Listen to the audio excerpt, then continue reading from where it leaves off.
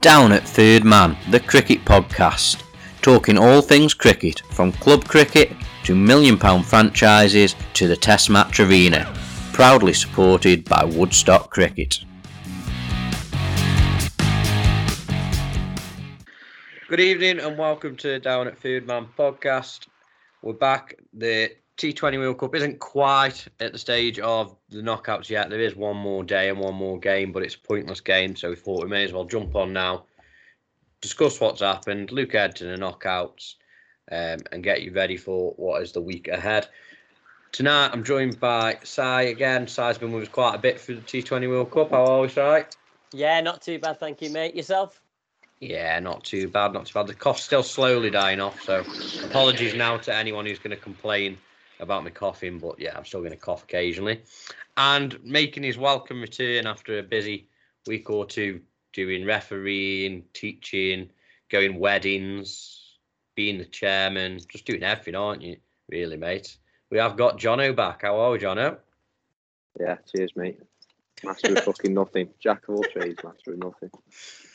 Mate, it's impressive how many trades you've got. I think you're possibly setting a record for a 26-year-old from Stoke for number of roles carried at the same time.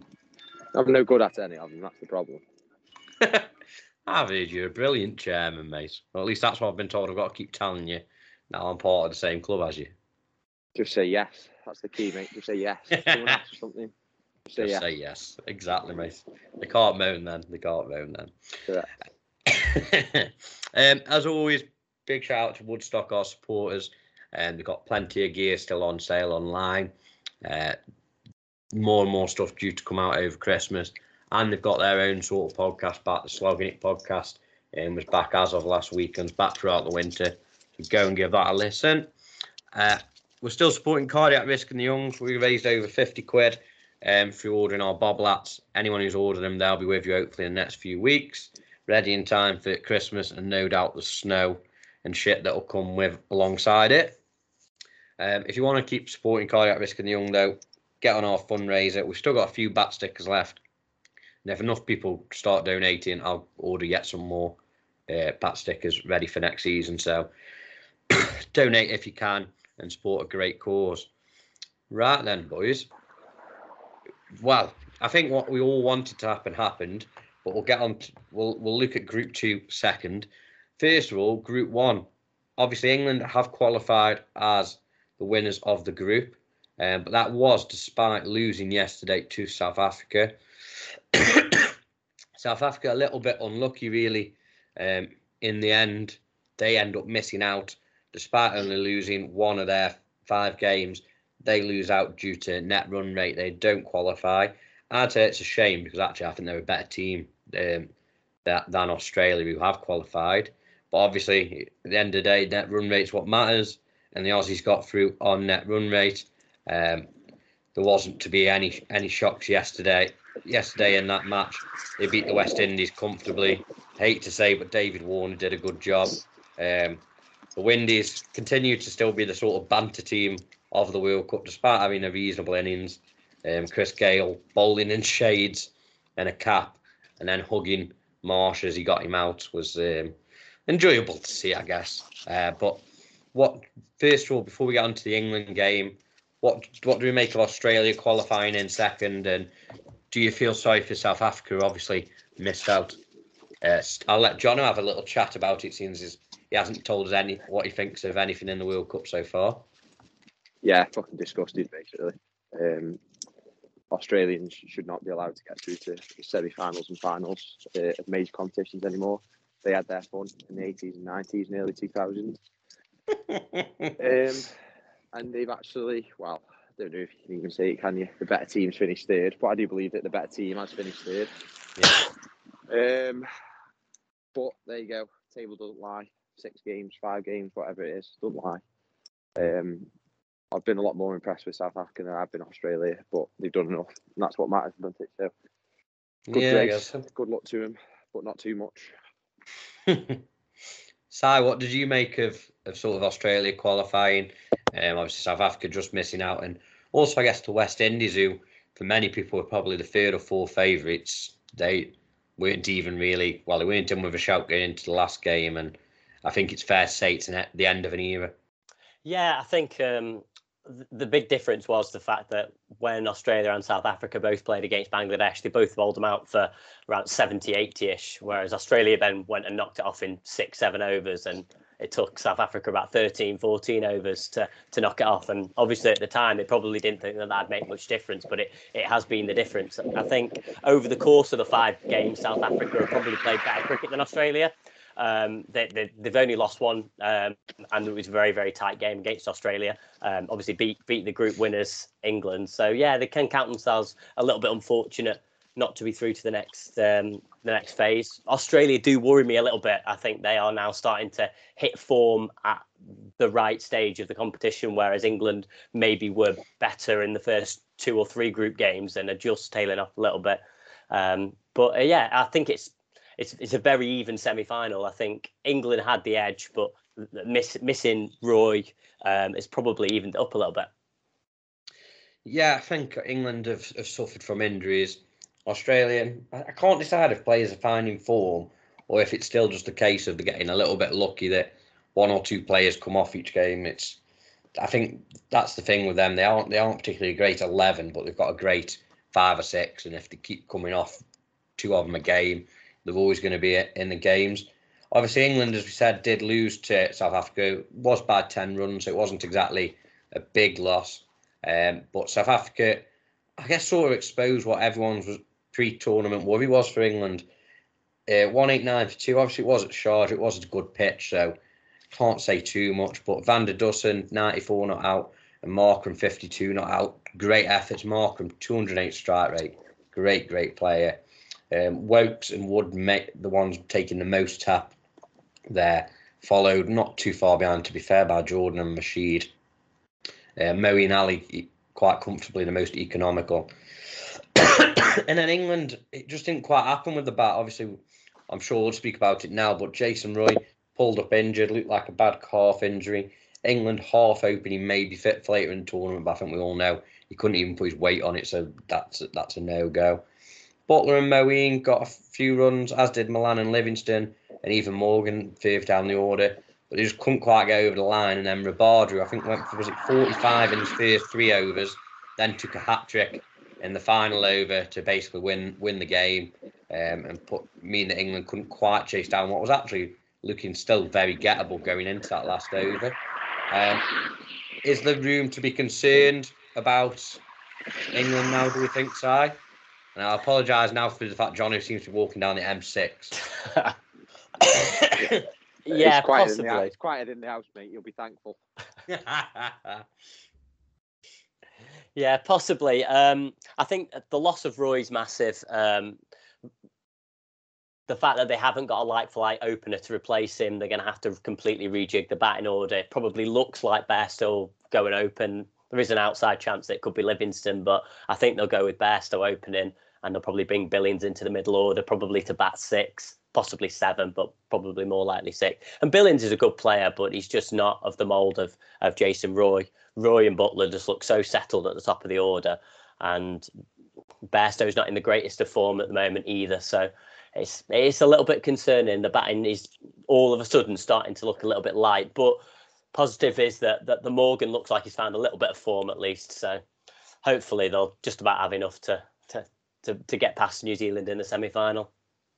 Jono, you are our pessimist, so I'm interested to see your thoughts on obviously Roy missing through injury, and also obviously a death bowling. It looks a little bit insecure, shall we say, now that Timor Mills is out injured. Right, so my pessimistic head always looks at it like this. Who would I rather not play? That's kind of like how my mind works, especially in tournaments. It does the same with football. Like, who would I want England not to play? And I think, honestly, before the World Cup, I honestly think most countries would have circled England and gone, I do not fancy playing against them if in a must-win game or in a knockout game, because ultimately over the last 3, 4, 5 years even, we are the team to beat in my eyes in white ball cricket. However, if I was ranking the rest, I'd say on current form, I wouldn't fancy playing against Pakistan. Say that for free. They've, for me, have been team in the tournament thus far. I don't fancy New Zealand too much. That's going to be a really big ask. So they'd probably be second on that list. Right now, given the injuries, I'd probably have us third on that list. But to be perfectly honest with you, if I had a choice out of the last four who I want to play against, Australia would still be the ones. In fact, I'd go as far to say that I'd rather play Australia in a semi-final than South Africa. Because just look at what, I think I'd much rather have the likes of taking my chance of trying to get Finch early and having like Maxwell and out of form Maxwell who's just going to try biff it anyway, and Co come in the middle order than Quinton de Kock and Van der Dussen and Markram, Bavuma, Miller. They just seem to keep coming for South Africa. So I'm not surprised they turned us over yesterday. I think they're a dangerous team, and I'm kind of gutted for them that they've not made it into the final four. In terms of England, I just fear that this injury is just a bridge too far now. I fear the death bowling is more of an issue than the batting. I think we've got enough talent there to cover it. Like if you just look at yesterday, I genuinely think we were just one person going big off winning that game. Most of the top six got starts. All it was taken there is a Buttler to get 50 or 60, but we'll let him off because he's had a good tournament. Roy, obviously injury allowing, dropping in there, getting 40, 50, 60. And then any of the others, Bairstow, if it had chipped in maybe. Morgan got a bit bigger, Livingston got a bit bigger. And then we just left with a little bit too much to do, weren't we? So even with everything that happened, we still only lost by 10. And I think if a couple of other things had gone our way, could well have escaped with a victory yesterday. I'm more concerned with the bowling now at this point. If you take Stokes' overs of whatever he would have bowled, and the main two for me now are Archer and Mills, because we've just not, for me now, got anything that's different enough to win the game. We've not got anyone who's express. We've not got anyone who's what I consider proper death specialist. I know we mentioned Chris Jordan, but I'm a very big Chris Jordan critic myself. I think he's outperformed himself so far this tournament. In fact, Chris Woakes was due, because I think he's probably outperformed himself in 2020 cricket so far this tournament. Surprised Livingston didn't bowl yesterday, I'll be honest. I'd have rather seen a couple of overs of him somewhere in the middle than seen when they really started motoring, than seeing Rashid come back on and go to the moon. Yeah. So yeah, I think the bowling's more of an issue. I think we're a bowler, maybe too light. Mark Wood, I expected to do a bit more than he did yesterday. Still think he might come good, because I thought the UAE was kind of like his kind of part of the world. Skiddy, low arm, quick base of the stumps. Hit a good length on the slower decks. That top of the stumps, just over the stumps kind of length, and then hit his Yorkers at the death, but just didn't quite get it right yesterday. So I fear for us, I really do. And I think if I was one of those other three countries, I'd fancy playing England right now, because I think it might be a bridge too far. But then again, beware of a wounded lion, as they always say. Yeah, I'm with you. I'm edging towards your pessimistic side. My only hope is that maybe we'd gone through 4 games without really having any worries at all, and that, if anything, was starting to worry me, because at some point, as you said, I believe that players like Woakes, Wood, and Jordan were going to have a bad game or a poor game, and so I'm actually almost kind of glad that they've had it already, Yeah. hoping that might be their one bad game. But absolutely, if you look at the 50 over World Cup, I think it accentuates this in 50 over in cricket in tournaments as well. But you are always, someone told me that you are always going to get rolled and get a good dicking at least once in a cricket tournament, whether it be 50 overs or 20 overs. Now, we actually managed to not get completely dicked, but we weren't really, let's face it, we weren't at the races yesterday. We weren't. We were never really in the game, so to speak. We got close, but we were never really dominating or in the game. Look at the 50 over World Cup, we had 2, Australia and Sri Lanka. No one expected us to lose those games, and we got fucking drubbed. But very, very rarely in tournaments, football or cricket, do you A, go the entire one unbeaten, B, when you do it, because don't forget, Pakistan unbeaten. They're due. New Zealand haven't been drubbed yet.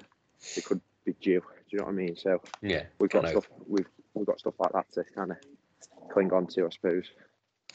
And I will cling on to it, mate. Yeah, hope we've had our bad day and then kind of like come back from that, I suppose. Yeah, that's my hope. That's what I'm praying for each night. Looking at Group 2, obviously there is a game still left, but as I say, India, Namibia tomorrow is now basically a non-entity after today's games. Pakistan was a later game against Scotland. They thrashed Scotland. I think Pakistan go through unbeaten, as we've just spoke about. But New Zealand won comfortably. They had 2 overs to spare. They were only 2 down. They beat Afghanistan comfortably, and I dare say, yes, it was great batting by Williamson and Conway. And don't get me wrong, Guptill did all right up top, as did Mitchell. But I think it was mainly down to good bowling from the likes of Bolton, Southey, but absolutely superb fielding. It was brilliant fielding. No real chances dropped. Some very, very difficult chances taken or runs stopped. So New Zealand go through, and that means that obviously Afghanistan miss out, which is a bit of a shame because they have played pretty well. And everyone loves seeing a clearly overweight wicketkeeper playing in the highest level of a sport. And also means that India, pre-tournament favourites, hosts, even though it's not in their country, but still claiming to be hosts, are knocked out. Kohli finishes with, I believe that is now no ICC tournament wins as a white ball captain, is it? Or so far, is it? I don't know if he's carrying on with one day, as I can't remember. But he leaves the T20 job with yet again what is really a poor outcome, a poor record. Jono, what would you be thinking if you were India now? And I guess looking at New Zealand, bit of a dark horse in the end yet again. But are we stupid for always calling them dark horses? They seem to always make the knockouts. They always seem to do well. Are they arguably the best country now across the 3 formats? Yeah, is the simple answer. There's no dark horse about it. I didn't expect them probably. I expected them to go through with India, Pakistan, probably the ones that have surprised me more. But yeah, they're the best team in the world across all 3 formats, in my eyes. Just a model of how to manage very small country, size-wise, compared to the big boys. Just a model for everyone to follow, really. Good, consistent cricketers, and long may it continue. I think they're your winners, by the way, now, from what I've seen. I can't see England, just can't quite see England getting it. I think the winner comes from England, New Zealand, personally. That's what I think, and I don't think it'll be us. So, as for the Indians, yeah, well, I've said about them, I think. Oh, let's say music to my ears, though, watching them. Have you seen all of Indian Twitter having a meltdown this afternoon? It's been good watching, I'll be honest. It's been very, very good viewing. I enjoyed what you put in earlier, Si, about they were sort of like trying to, what was it? So I'm gonna have to find it now because it actually proper tickled me. Some of what they came out with earlier. It was what was it now? So irrespective of the fact that they haven't qualified, they scored the highest total in the tournament. Rahul made the fastest 50, and they defeated the opposing team in a record 6 overs. I mean, fantastic. You've beat a team quicker than any other team. Like, that really makes any fucking difference. England beat Tunisia, was it 5-0 in the Football World Cup the other year? I think that meant we suddenly felt like we should have fucking won it. I just don't. I don't understand it, Si. Please explain to me this logic that because you dicked Scotland in cricket, you should go through it, even though you got less points than everyone else. I don't quite understand that.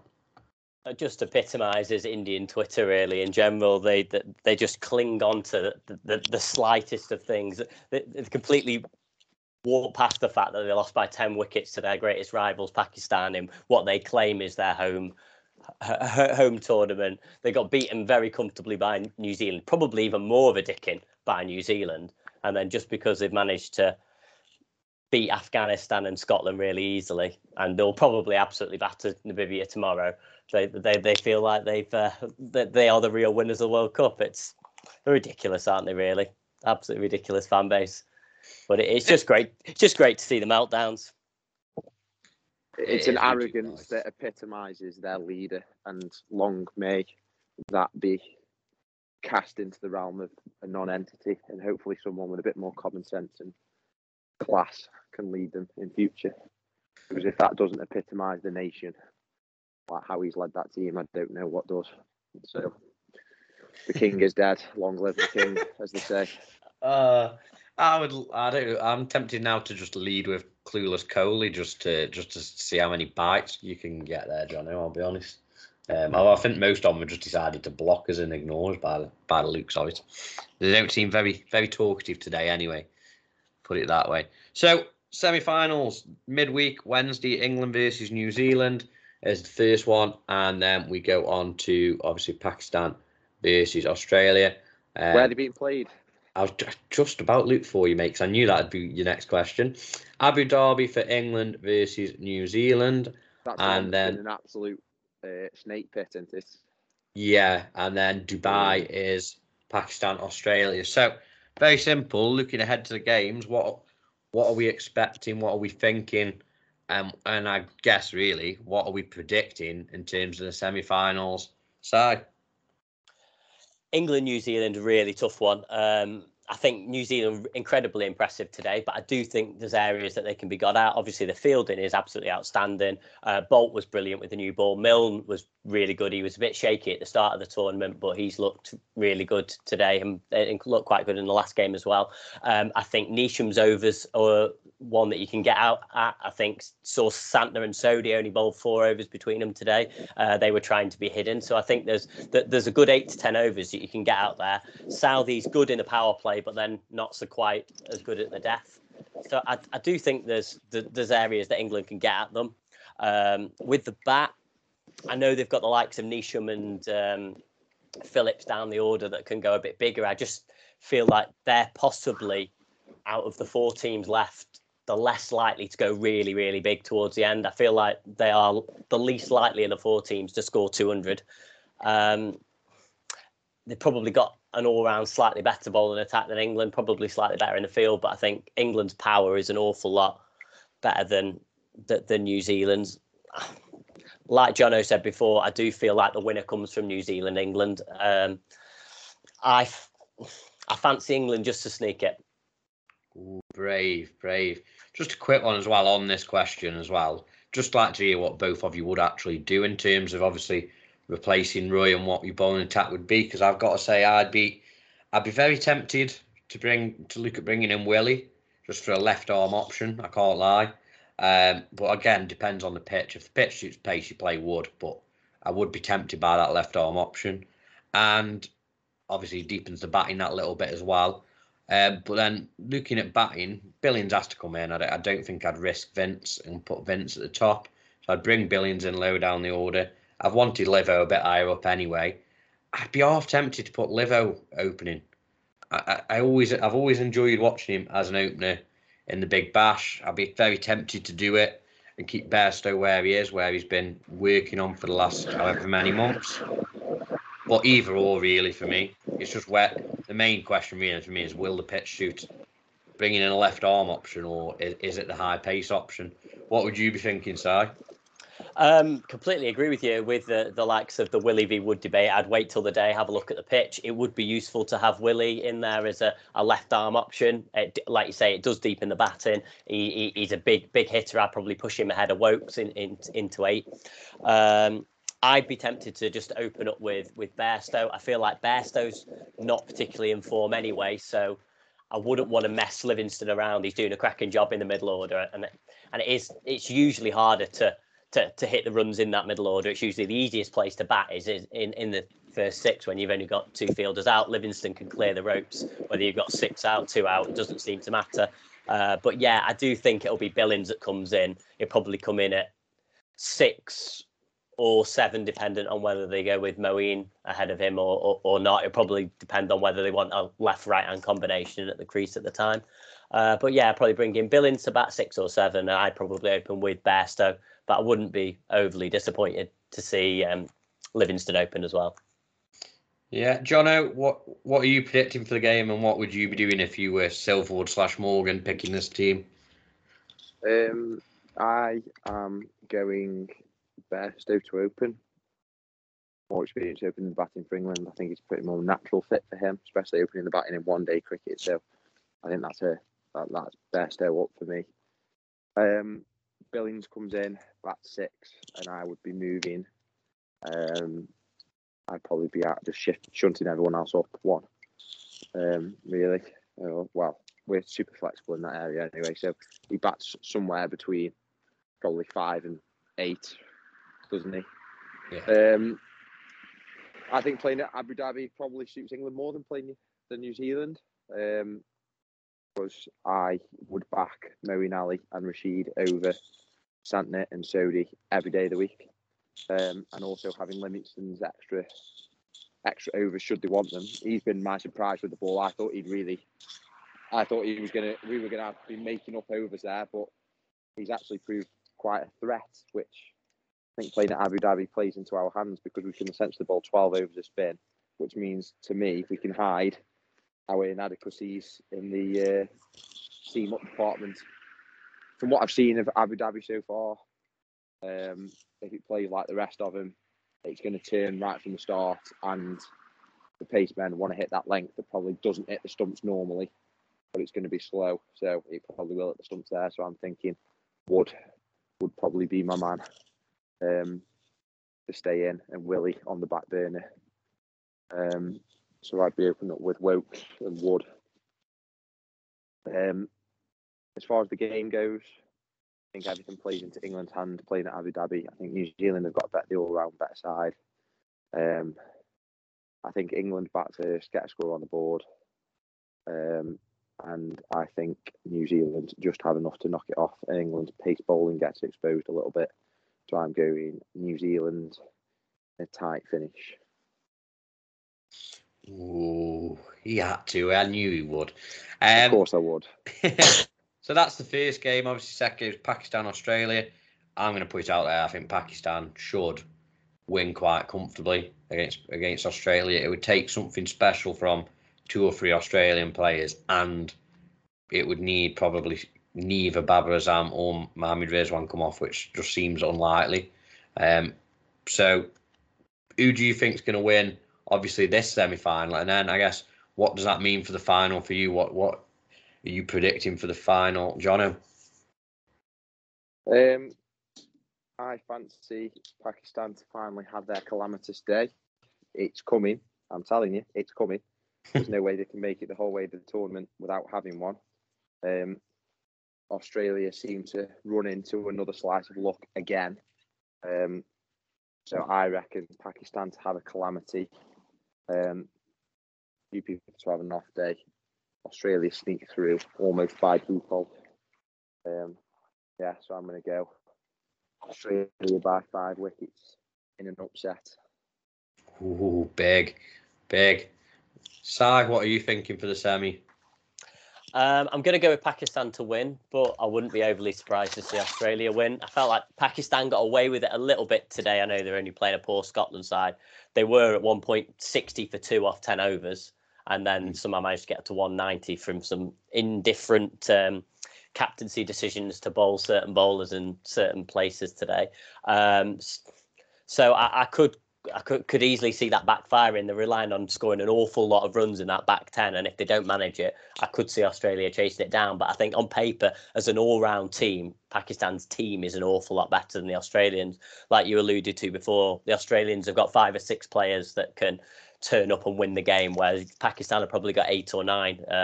Been really impressed with Pakistan's middle order. They seem to, although the openers have scored runs this tournament, it seems to be a bit more a runner ball. And it's the likes of Hafiz, Malik and Ali that have really shone this tournament, scoring really quickly right from the off.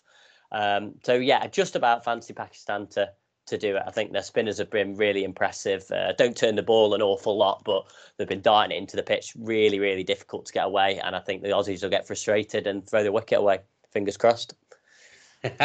Fingers crossed. So obviously, final. Who do you think is going to end up as our overall winner? And a little sort of trickier one for you. Who's going to be that main man in that final? I'm going to let you go first, Si. Based on the predictions I've already made, I've got a Pakistan-England final, and I think Pakistan might be too strong without the injuries that England have got at the moment. So I fancy Pakistan just to edge it. I think they'll put a decent total on the board. Not enormous, probably 160, 170. And I think England will just they'll start off well, lose wickets at regular intervals and fall just short, a bit like they did against South Africa. So I reckon Pakistan to win the final by 10 to 15 runs. Jono, what are you going for? Obviously, I'm assuming you've got a Oceania final, haven't you? New Zealand versus Australia. I mean, I can just imagine the fucking episode of Great Cricketer we'd have fucking listened to if that happened. I know. I have indeed. And in one of the dampest squid finals in modern memory. Okay, Johnny's just become like a Dalek then. New Zealand. Oh, Apologies. Jono. He's back. He's back. Now. Yeah, we got you now. In the room. Right. So, in a damp squid of a final, a Kane Williamson masterclass with bat and incaptaincy wins the 2020 World Cup comfortably for New Zealand. I reckon in the final. I can see that. I can't deny. I think I'm still of the belief whoever wins England, New Zealand goes on to win it. I just can't see Pakistan going the whole tournament without cocking up, as you say. But I also can't see if Australia somehow pull off the miracle of beating Pakistan. I just can't see them then pulling off another miracle in the final. So yeah, I think it'd be a bit of a damp squib because, as I say, I think if that happened, but I think that might well be the case.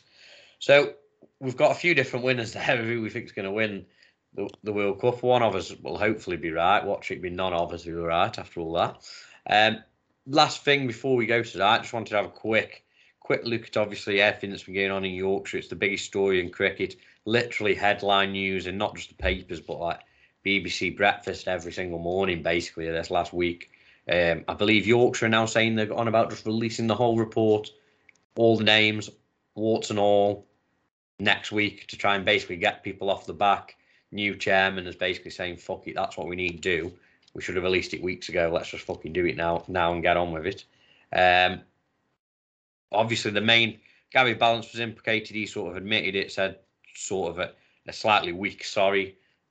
Basically, I think admitting what some people maybe already thought, that he just maybe isn't the most tactile or sharpest of tools in the shed. Michael Vaughan, though, denies it, despite several people now saying that he definitely did say those words. And let's be honest, he's always been always liked to suspect tweet, shall we say. What do we make of it all? I mean, I'll be honest, I've spoke to people who've played with Azeem Rafiq. They say quite an arrogant, cocky, not the nicest to get on with. But then I've also spoke to people who've said Michael Vaughan's the biggest prick you'll ever come across, which I can also believe, and that Gary Balance isn't the sharpest tool in the shed. So what do we make of it all? I'm going to let Jono go first, because I feel like Jono's going to come off a bit of a long run here and just bombard us. I wouldn't quite go as far as coming off the long run just for this one, just because for probably once in my 20-odd years on planet Earth, I really, really don't know what to make of this. I'm sure you'll be surprised to hear, mate. I am surprised to hear. Yeah. So I'll give you what I suspect. So I suspect this has been blown up across both sides of the battlefield here, that perhaps Azeem Rafiq is potentially more at fault than we're potentially letting on, and maybe not as much of a victim as originally being painted by himself and others. And also potentially that on the other side of the fence, that things are have been taken well too far. So I can see from both sides. The main one that I'd say is I think it's been handled despicably, basically. I think that's one thing we can all agree on, is that how this has been handled has been a complete and utter farce. And had it been handled better, I think it would have now started to be actioned, and it's not going to get actioned. This is going to rumble on and on and on. Had it been a slightly more profile sport, had this been football, by the way, this would be even more world news than it currently is. I think they've got away lightly with the fact that it's just lowly old cricket, the gentleman's game. Not that makes it right, but I think you know where I'm getting at with that. The classism of the world, right? Yeah. So I think the biggest thing to come out of this is it's been a completely shambolic PR nightmare from moment one, and that Yorkshire County Cricket Club have got blood on their hands, so to speak, about the handling of all this. I don't think the ECB are exempt either, because I think they should have just pulled rank and got involved from the outset. They've kind of like sat on their hands and just let everyone else kind of like take the blame, like at the schoolyard bully, let someone else take the blame for something else, and then they might mop up in about 6 weeks' time when all sorted out already, and they'll just kind of like get on the high horse and say that they're sorting it out themselves. They should have been involved right from the very start. There's a few people who have been found out. It's the 21st century. It can't go on. It clearly has gone on to some extent. I don't quite know to what extent it has gone on. I don't think we'll ever know. And I think everyone's views on that will kind of vary. Unless you're actually in that changing room, I don't think we'll ever know truly how bad it was, because context is a very important thing. We can't deny facts, obviously, and that's not what I'm saying, but context is a very, very important thing in this situation, in my eyes. We'll never know for sure. I don't think we'll ever know. But the main blame, in my opinion, moving forward lies with Yorkshire County Cricket Club, and I really do question whether they can recover from this politically and from a PR point of view. I think you've pretty much hit the handling of it spot on. Si, anything to add and sort of?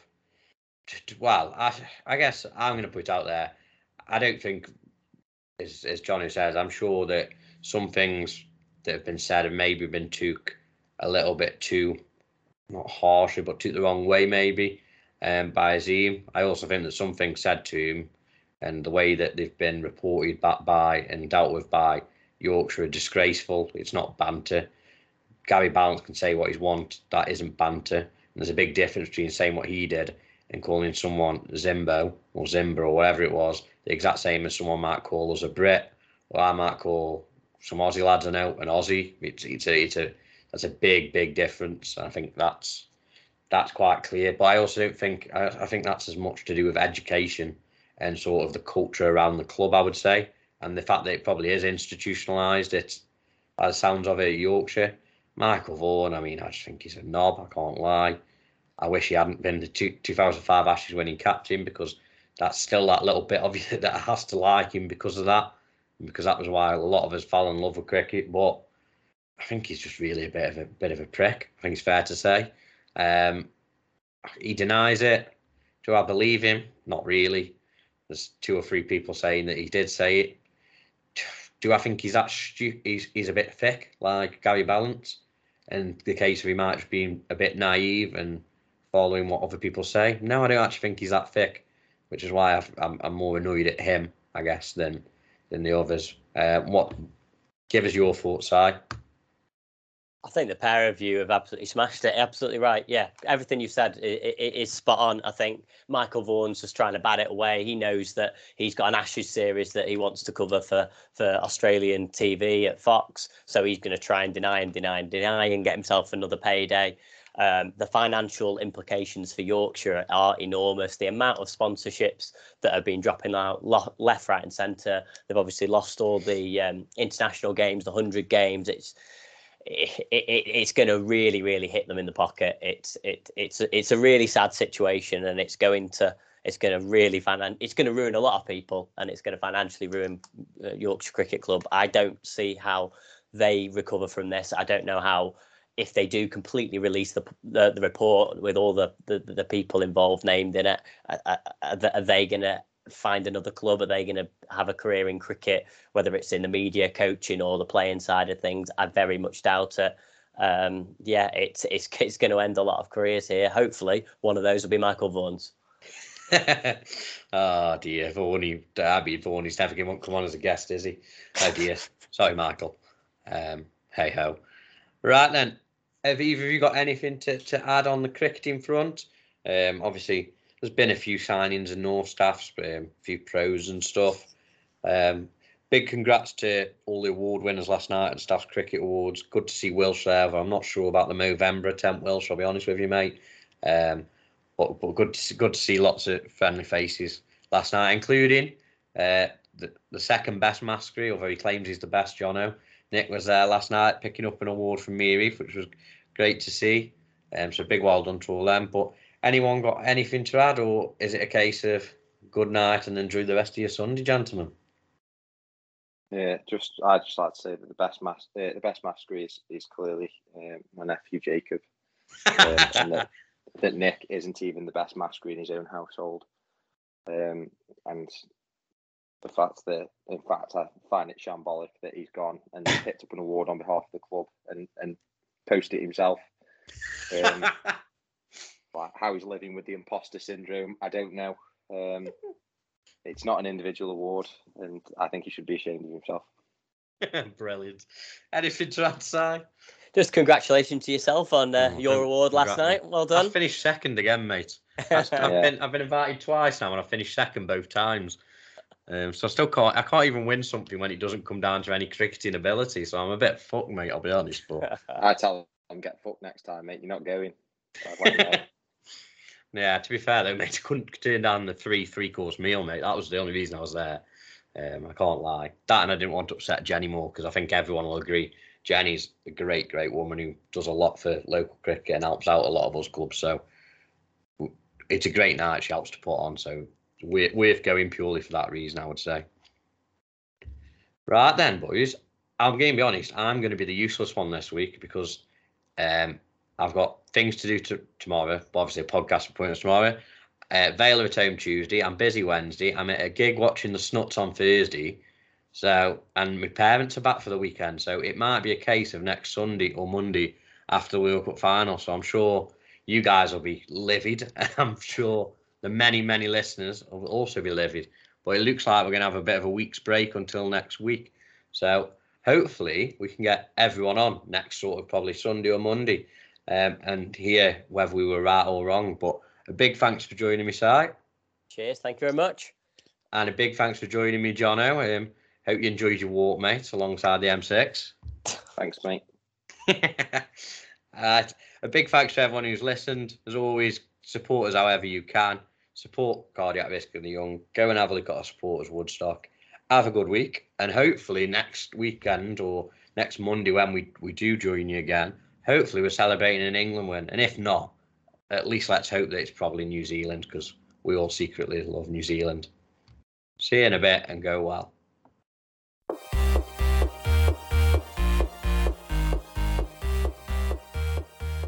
Looking for a new cricket equipment partner for yourself or your club can sometimes be tricky. With so many options to choose from, how do you make the right choice?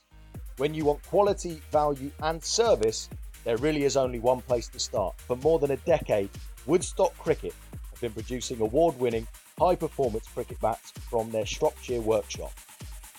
Matched with their classy soft goods, luggage and accessories, Woodstock Cricket really do tick all the boxes. Get in touch with Woodstock Cricket and find out why many loyal clubs, players and international customers can't be wrong at info@woodstockcricket.co.uk.